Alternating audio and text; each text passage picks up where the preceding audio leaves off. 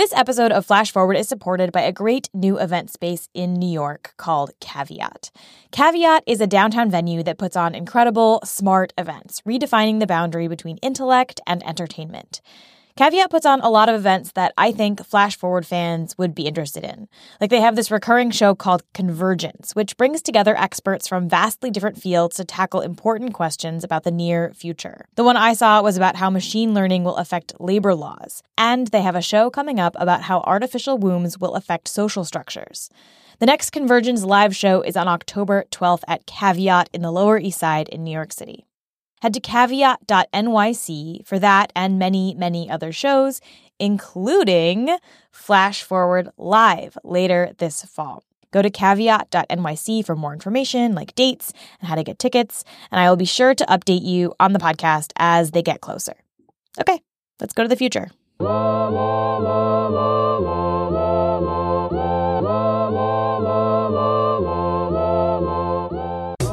Hello, and welcome to Flash Forward. I'm Rose, and I'm your host.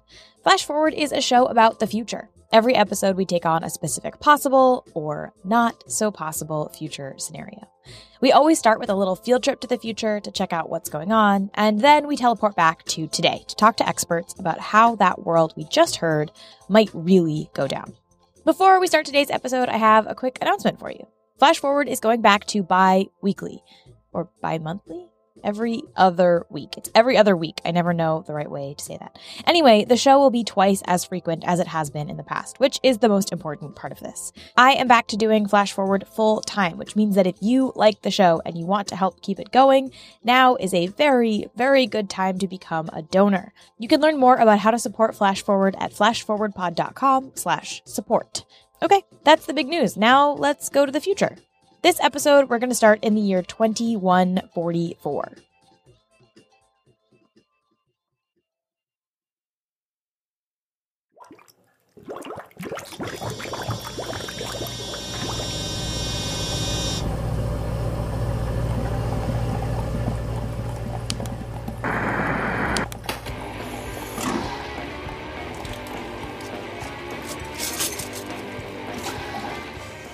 Analyzing C11H17 and 308, 511.393 G-mol, bifidine.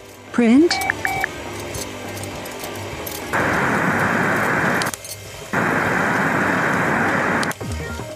I'm Samuel Hopkins, and tonight on America's Most Wanted, we meet real-life pirates. No, they don't wear an eye patch or have a peg leg. Instead, they work in underground labs, making copies of drugs you need to stay alive. Sounds great, right? Well, what if I told you that nobody tests those drugs, and they could kill you? We have to help law enforcement take these pirates down. The manhunt starts now. Get on the ground. You're toast, pirate.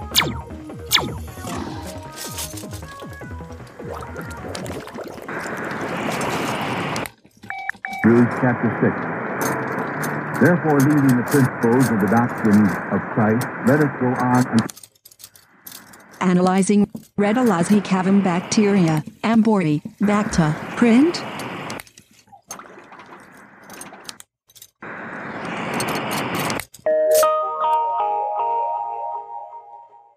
The trial of Valerie Max, the alleged founder of the underground pharmaceutical manufacturing lab known as the Fire Swamp, began in Chicago on Tuesday. According to the prosecution, the Fire Swamp connected pirate drug manufacturers with buyers and provided everything from off-brand Viagra to chemotherapy and AIDS drugs at extremely low prices. Joining us today is Mary Keyes, a patent law professor at Harvard University. Welcome, Mary. Thanks for having me. People have been making and selling pirated drugs for decades, but this case seems to have really captured the public's attention. What makes this case special? Well, really what made it special was that it provided not just enhancement drugs, but also life-saving ones. Most sites up until this point have focused on recreational and what are called nootropic drugs, stuff that helps you focus or study better. Those drugs are really popular, of course, but they're not generally saving lives. The Fire Swamp focused on making and selling drugs like anastrozole and Combivir, cancer drugs and AIDS drugs. That's what makes the site easier for the public to rally behind. Valerie Max is a mysterious person. What do we know about her? Not much, really. She's kept a very low profile. Even in the court filings, the Justice Department had a really hard time finding out very much about her. We know she has a biochemistry background. She got her PhD at Howard University. But since then, she has done an incredibly good job of living off the grid entirely. In fact, some people think that the Valerie Max that is standing trial isn't the real Valerie Max at all. What do you mean? Well, somehow there are no photos of Max to be found. No biometric data either. So there's no way for us to know if the person in custody and standing trial is who she says she is. So Valerie Max could still be out there printing pirated drugs. She could.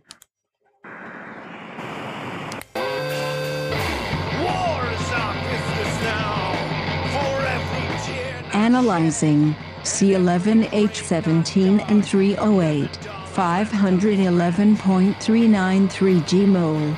C equals O, C equals O, C equals. Okay, so this is a future in which drug pirates are out there making copies of pharmaceuticals to give away or sell at really cheap prices. And this future was inspired by a book that just came out by Annalee Newitz called Autonomous. I'm a science journalist by day, and actually by night, too.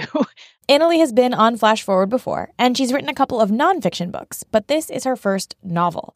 Autonomous is about a lot of different things. There's pirates, there's robots, there's AI consciousness. But one of the big themes that she explores throughout the book is ownership, and specifically the connection between the ownership of AI and the ownership of things like drug patents. The reason why the two things kind of stuck together in my mind is that they both are issues around property that verge on being ethical or human rights issues.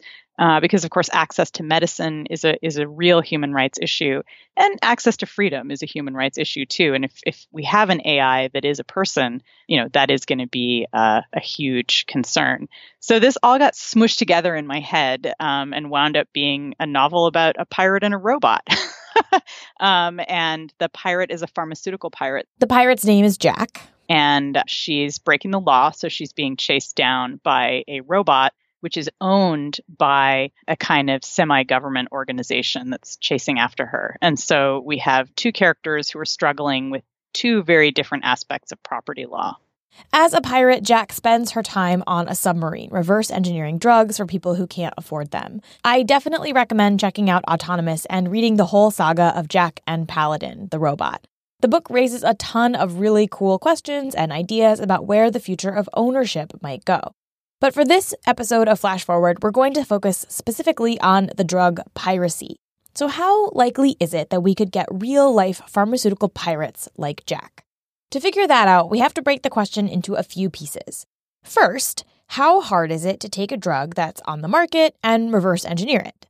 It turns out that if the drug is patented and FDA approved, it's actually not as hard as I thought it would be. I mean, LSD is a drug and ecstasy and all those things. I mean, from a chemical standpoint, they're no more or less sophisticated than, Lipitor or Viagra or Taxol or anything like that. This is Jason Khanna, the founder and president of a small biotech company called Integrity Biosolutions. You can also mention that I spent 15 years working in large pharma. Like I worked for 4 different large pharmaceutical companies. Full disclosure, Jason and my dad have worked together before on pharmaceutical stuff. I think the day I met your dad, he crashed his bike, so he was pretty easy to spot. The middle-aged guy wearing stretchy pants and bleeding. Yeah, that sounds about right. Anyway, Jason says that if you have a patent for a drug and you're a reasonably trained chemist, you should be able to make that drug. It really shouldn't be any different than a recipe for, Toll House cookies, right? If you get a recipe for cookies, it gives you a list of ingredients, all of which are readily available, right? None of them are that obscure, right? It doesn't have unicorn dust. So it's all kinds of things you can buy. And then it tells you how to mix them and when to mix them and, how to cook them and exactly how long to cook them. You can obviously screw it up, but anybody who's, knows how to bake should be able to reproduce a Toll House cookie pretty well. Those patents aren't any different. Internally, at rival pharmaceutical companies, this kind of copycat drug manufacturing is really common. They do that all the time. I mean, when you have allergies, there's Claritin, there's Zyrtec. I mean, there are a lot of these cases where you'll have 3, 4, 5 drugs on the market that all hit the exact same enzyme. So at the biochemical level, they fundamentally do the exact same thing. There's plenty of that. I mean, there's tons of that. What these companies are doing isn't necessarily exactly reverse engineering their competitors' drugs, because that would infringe on patents, which we're going to get to in a second. But what they are doing is looking at the patent and studies that were done on the drug, which describe exactly how the drug works, and making a very similar molecule. So let's say that drug A works by targeting a specific enzyme. And the company who makes drug A publishes their studies and their patent saying, hey, this chemical targets this enzyme and it works. What their competitors can do is read that and say, okay, I know that targeting this enzyme works, and I know that a chemical that looks like this works. Let me see if I can figure out a slightly different chemical that targets that same enzyme. And this is how a ton of pharmaceutical drugs are made. So pharmaceutical companies are doing this kind of thing all the time. But let's say that you don't work at a pharmaceutical company and you want to start dabbling in reverse engineering drugs on your own. How much would it cost to just build your own lab and start doing it? Probably, maybe $100,000 or less. I mean, if you don't really care that it's safe and it's potent and you're not doing all the analytical work, if you're just going to follow that instruction and hope that what you got is exactly what you think, it would probably be, you'd have to rent the lab, which would be probably a few $1,000 a month. And then you'd probably need about $30,000 worth of equipment, maybe. It wouldn't be terribly expensive. And you'll also need a good cover, like maybe some fancy letterhead, an official-sounding name. You can't just buy a lot of these chemical building blocks without, attracting some attention. Like, you can't just call up with your credit card and say, I want a kilogram of this. They're going to want to make sure you have a lab. So for liability reasons, let me just state here for the record that neither Jason nor I are advocating that you set up your own lab and start making drugs for yourself or others. Please don't sue me. I wouldn't recommend it. I mean, in fact, a lot of people have gotten very, very, very sick or killed over the years because somebody was trying to make a drug, and in the course of doing what they were doing, they got side products or contaminants, which ended up to be highly, highly toxic. But the point here is that for somebody with experience making drugs, you need about $100,000 and some fancy letterhead for when you call the chemical supply company, and you're kind of in business. Using the pharmaceutical patent and the studies that the companies had to do for the FDA to get the drug approved, you can basically make copycat versions. So why don't people do it more often? Yeah, I mean, there are a lot of things that can happen. So, obviously you could be sued for patent infringement, assuming that there's a patent. But, also you would just be generally in violation of regulations about distribution of drugs, right? I mean, that's, why we have the FDA. Ah, yes, laws. Pesky laws always getting in the way. You would be breaking a lot of laws. And when we come back, you're going to hear from that guy, Charles Dwan, about the ways that pharmaceutical companies keep their drugs safe from pharma pirates. But first, a word from our sponsors. As the demand for telemedicine grows, so does the need for connectivity. 5G meets that need. Qualcomm remains focused on giving doctors and patients superior, security-rich 5G connectivity. Learn more at qualcomm.com/InventionAge. This episode of Flash Forward is supported in part by Bitamucin. Bitamucin is a brand new product from Melorac, the company that brought you Cylons. I'm just kidding. That's not a real company. But if you do want to sponsor an episode of Flash Forward, let me know. You can get in touch with me by emailing rose@flashforwardpod.com.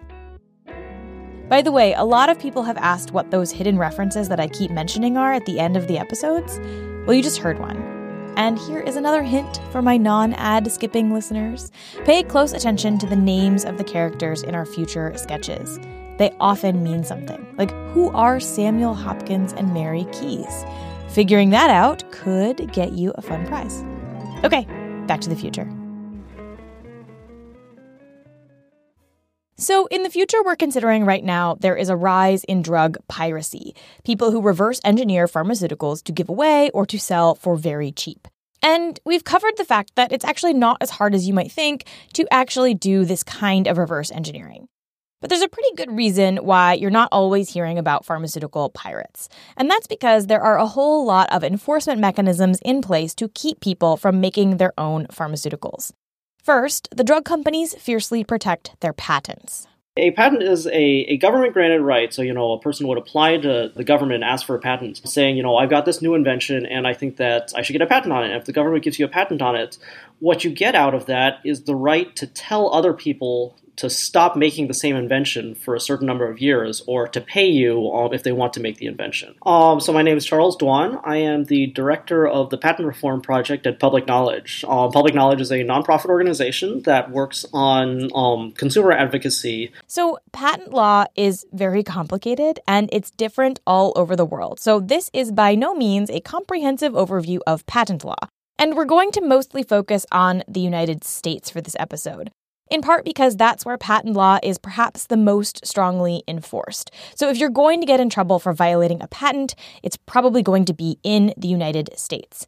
And in the US, drug companies have a variety of ways of trying to extend their patents for as long as possible. Remember how we said that the patent should, in theory, be as easy to follow as a Toll House recipe? Well, in practice, that's not exactly what happens.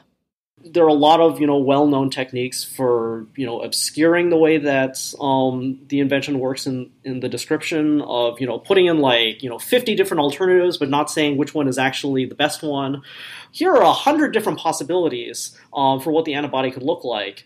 We know that one of them is the best one, but we're not going to tell you which one's the best one. If you want to figure out, you got to try all 100 of them. There are other techniques, too. My favorite one that I learned about is leveraging the EPA to keep your drug prices high. I've got an albuterol inhaler for asthma, and albuterol is a drug that's been around for, I think, 40 or 50 years. So, patent only lasts 20 years. There's no way that there can be a patent on the drug anymore. But what the manufacturer of the inhalers did was they got a patent not on the drug, but on the gas compound that's used to vaporize the drug and to propel it out of the inhaler.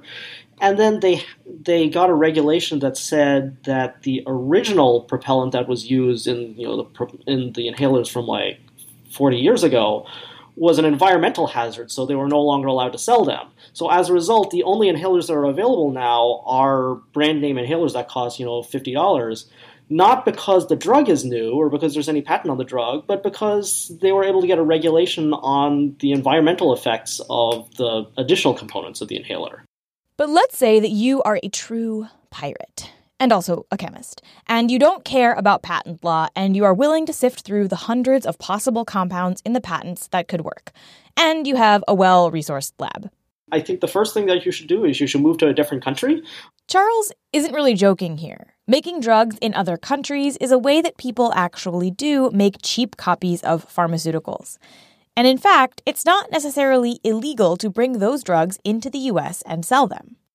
So, one of the things that people will sometimes do is they'll go to a country that doesn't have patent protection on, say, Lipitor, and you can purchase the drugs there, and then you can bring that back into the United States, and under the Supreme Court decision, you're perfectly allowed now to resell that drug however you want. There are drug companies in India, for example, that do this kind of thing, and that some U.S. pharmaceutical companies would consider pirates. There's this really interesting guy in India named Yusuf Hamid who runs a drug company called Cipla. Hamid is hated by many American pharmaceutical companies because he makes cheap, generic versions of drugs that those companies would like to sell for high prices, drugs that are patented. In 2000, for example, Hamid offered a generic AIDS medication for a tenth of the sales price. Drug companies call Hamid a pirate. Other people call him a Robin Hood type figure. He's kind of like Annalie's character Jack, except that he doesn't live on a submarine and he's a billionaire. I'll link to some interesting profiles of him in the show notes. Anyway, this is a lot of talk about today when this show is supposed to be about the future. So let's talk about tomorrow. One thing that Autonomous predicts is that medicine will continue to get more and more expensive. The piracy we see in the book is largely driven by an increase in the power of nefarious drug companies who jack up the prices for their drugs such that most people can't afford to buy them. Which might sound familiar, especially if you've been following the case of Martin Shkreli. So I actually started the book before the Martin Shkreli scandal, but people like him were exactly what I was imagining, that he would become kind of the norm. We're not going to go into his case in detail. There are a lot of twists and turns, which you can read about on the internet. But the basic gist is that Shkreli had a habit of buying up drugs that people need to live and hiking up their prices. In 2014, a company that he ran bought a drug called Thiola. People who take Thiola have to take 10 to 15 pills a day. Thiola used to cost $1.50 per pill, but Shkreli's company increased that price to $30 a pill. In 2015, another company Shkreli ran bought a drug called Daraprim, which is used to treat patients with AIDS. His company increased the price of that drug from $13.50 to $750 per pill. Shkreli is kind of like a cartoon villain at this point, but he's exactly the kind of pharmaceutical executive that runs the entire industry in the world of autonomous. Part of this future is pharmaceutical companies have become almost indistinguishable from tech companies now. They're even more than they are today. They're about trying to make money, as that's the bottom line. There's no kind of pretending to help people. Now, we don't have to travel to the future to find a world where healthcare is really expensive and a lot of people can't afford life-saving medications. That is happening right now all over the world. And some of it is indeed fueled by big drug companies that want to make money. Look, I'm a scientist. I never got rich. Guys like your dad and me, we worked on new things mostly because that's what we were trained to do and that was what we were passionate about. Let's say, you're working and, you want to succeed and you want to make some money. Well, do you really want to figure out how the human body works or whether or not this idea works? Or do you want to say, well, look, I know Lipitor makes a colossal amount of money, so why don't I try to make my own Lipitor? If you're making money for the company, no one is going to say, well, big deal. Yeah, you made $10 billion this year, but it was to give people erections. That guy's been trying to cure cancer for 20 years and banging his head against the wall. Who do you think the vice president of the company is going to be? So if pharmaceutical companies get more and more powerful and more unscrupulous, will drug piracy be the result? Probably in some form, but perhaps not in the way that Autonomous predicts. Because it really is expensive, difficult, and dangerous to try and manufacture pharmaceutical drugs in an off-the-radar lab. But there are other technologies that might make it easier. There's kind of this interesting question of, what happens if 3D printing gets to the point that people can just print their own drugs? And then, instead of, distributing the drugs themselves, you just distribute the file that would tell people how to make them, but they could just make them at home. In order to be able to 3D print drugs, you would still have to get over some of the hurdles we talked about, like having the right chemicals on hand. But you wouldn't necessarily have to do all of the reverse engineering yourself. And that's actually raising all sorts of really interesting questions about patent law, because patent law has just never dealt with the possibility that somebody could, send not the actual invention, but just instructions by which people could automatically make things.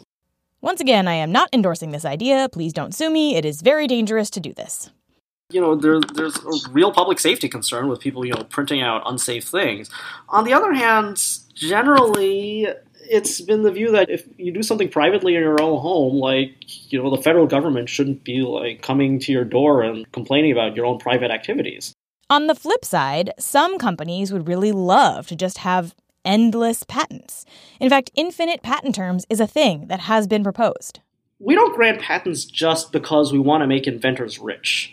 The reason that the United States grants patents is that it thinks by granting these sorts of exclusive rights to people for a short amount of time, they'll ultimately encourage people to invent things, and more importantly, to tell the world how their inventions work. And if you grant infinite patents, what's the point of telling people how your invention works if no one's ever going to be able to use it in the future? The reason we grant patents is to ultimately allow people to use the invention for free in exchange for a small upfront payment. So it doesn't make any sense for that upfront payment to go on forever. If drug patents do become infinite, well, then you can probably bet on more patent-busting pirates, because drugs would simply never go generic, which means they would forever be locked up in the hands of the pharmaceutical industry, who could then charge however much they want for them. Forever. At which point you would get to ask yourself, chemists of the world, is it time, finally, to buy a submarine and become a pirate? Part of the book is about how do you choose, in a situation where there's incredible injustice going on, what kind of subversion do you choose to engage in? And Jack chooses a very radical path. She chooses to go completely outside the law, which means that she, certain kinds of things are no longer ever going to be accessible to her. Like she's never going to be able to have a normal life because she's constantly got to be vigilant about who knows what she's doing, and she has to constantly cover her tracks. On the other hand, she's actually able to get free drugs to people who need it. This is a question that I think about all the time when it comes to the future. There are people like Charles who are protecting consumers by working from the inside. And then there are people who think that that's simply never going to get us to a better future. And some days, they both seem right. So how do you pick?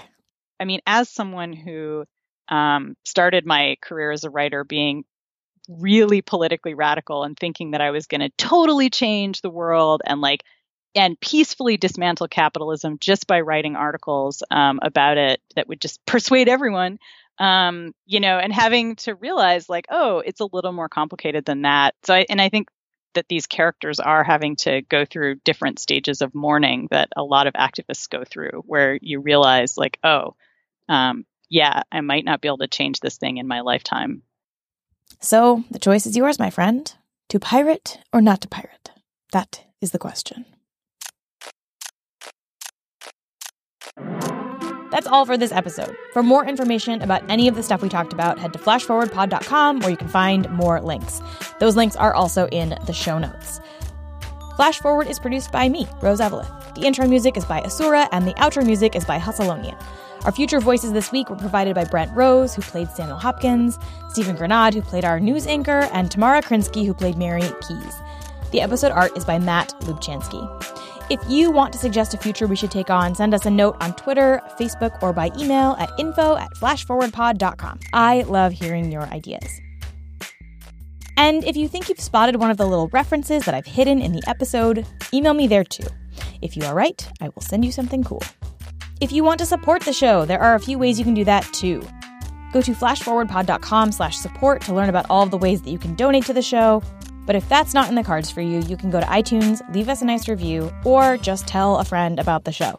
That actually helps. The more listeners I have, the better this goes. That's all for this future. Come back next time and we'll travel to a new one.